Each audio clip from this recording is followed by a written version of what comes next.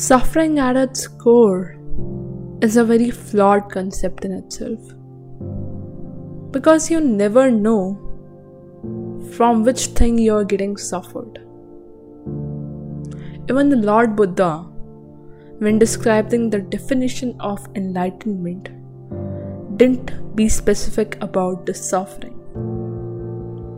He just defined it simply that end of all sufferings is getting enlightenment. But we face suffering at very basic levels of our life.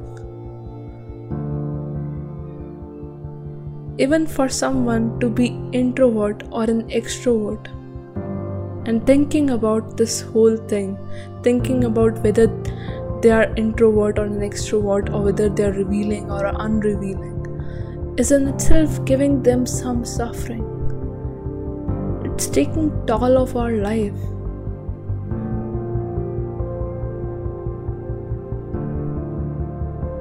Who decides this? Who decides whether you are introvert, extrovert, you're bad, good? Who gives you these titles? Now, most of you will say that it's people around us, they judge us and they give us these titles. But you're wrong. You're wrong, my dear. You give yourself those titles by accepting them. And it's totally normal to accept them because we gotta live in this world and we have to listen to people, right? But why don't we take it in a different sense? Why don't we take this whole concept to a different level? That if by being extrovert you can earn more, then why be introvert? Now the whole thing is coming down to getting good life status, getting great social validation, getting good lifestyle. But these all are our needs, right?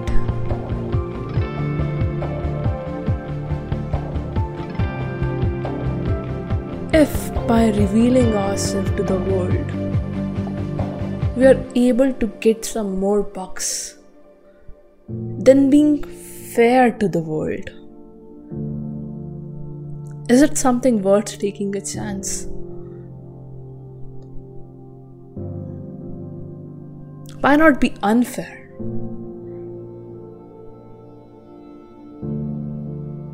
Who decides that you're sane or insane?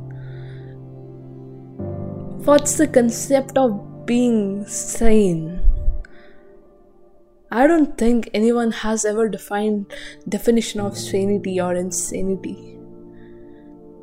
Being revealing or just hiding in your shell. These all are things that were nurtured in our minds, and as a society we are just evolving them and making them the biggest barriers of our life, ultimately causing us suffer. They are literally taking toll of our life right now, and we are letting them do that. We don't realize how much important it is to take that control in our hands back again. Decide whether something is judgmental or it's not. Whether you really need to judge yourself or you need to take anyone's opinion.